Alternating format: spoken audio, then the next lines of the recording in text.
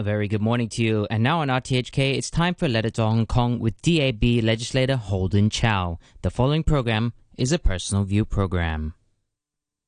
This week, the U.S. election is still the headline news around the globe. Joe Biden seems to have won in the presidential election in the United States, becoming the president-elect. What would happen to U.S.-China relations under the new Biden's administration remains to be seen. But over the past 4 years, the anti-China sentiment was completely exploited by Donald Trump's cabinet for sure. Pointing a finger to China on the coronavirus issue, calling it Chinese virus, dismissing the professional and objective advice of WHO, and subsequently dropping out from the organization. Railing against enactment of national security law for Hong Kong, sanctioning Hong Kong as blatant interference to our domestic affairs, banning TikTok's operations on the U.S. soil, purely because of its Chinese shareholding background, purging Huawei. U.S. politicians drum up their concerted effort to attack China on all fronts, regardless of how ridiculous the ideas being. These all hostile concerted efforts is not without consequences. They surely harm the business community. Plus, the rest of the world would perceive that Donald Trump's cabinet has gone too far. The gigantic unilateral tariffs imposed upon Chinese goods by the U.S. has been ruled by the WTO as breaching its trade regulations. So far, pundits believe WTO would hardly enforce the rules despite the verdict, but this is an important proof that the barbarous action taken by U.S. is not embraced by the rest of the world. Now it seems that Donald Trump is leaving White House in a couple of months. Pundits now turn to focus on Biden's attitude towards China. On one hand, Biden might be widely expected to return to normal. People tend to believe Biden would not follow those awkward ways Donald Trump has been doing. For instance, not to insist on unilateralism peddled by Trump's cabinet. But on the other hand, one must not underestimate the common sentiment against China, the fear of its rising, if not hatred. For the time being, both Democrats and Republicans share same view. Thanks to Donald Trump's shameless effort in leading the public to incite hostility towards China. Seemingly, that sentiment would not change in short term. We hope that Biden's administration could be more rational when it comes to U.S.-China relations. But whether that would happen, still unclear for the time being. Indeed, if we take an objective view on China, remove the prejudice, the advancement in China's technology and business operations will benefit the rest of the world. China's successful experience in control of COVID-19 pandemic is shared to other countries. When China reboots our economy, that can help rescue other economies by reviving demand of import goods too. Confronting the coronavirus pandemic, it's indeed time to join hands to fight the disease.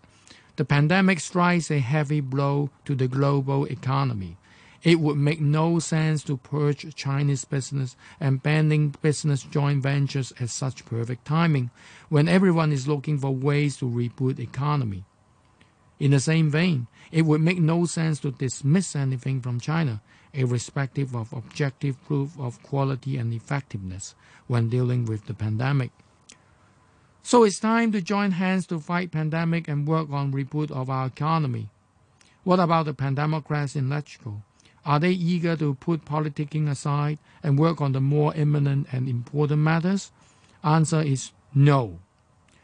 The Standing Committee of NBC announced its decision to disqualify the 4 Legislature members from opposition camp, namely Dennis Kwok, Alvin Yeung, Kwok Ka-ki, and Kenneth Leung. I recall when the NBC first announced the decision to extend the Legislature term for a year.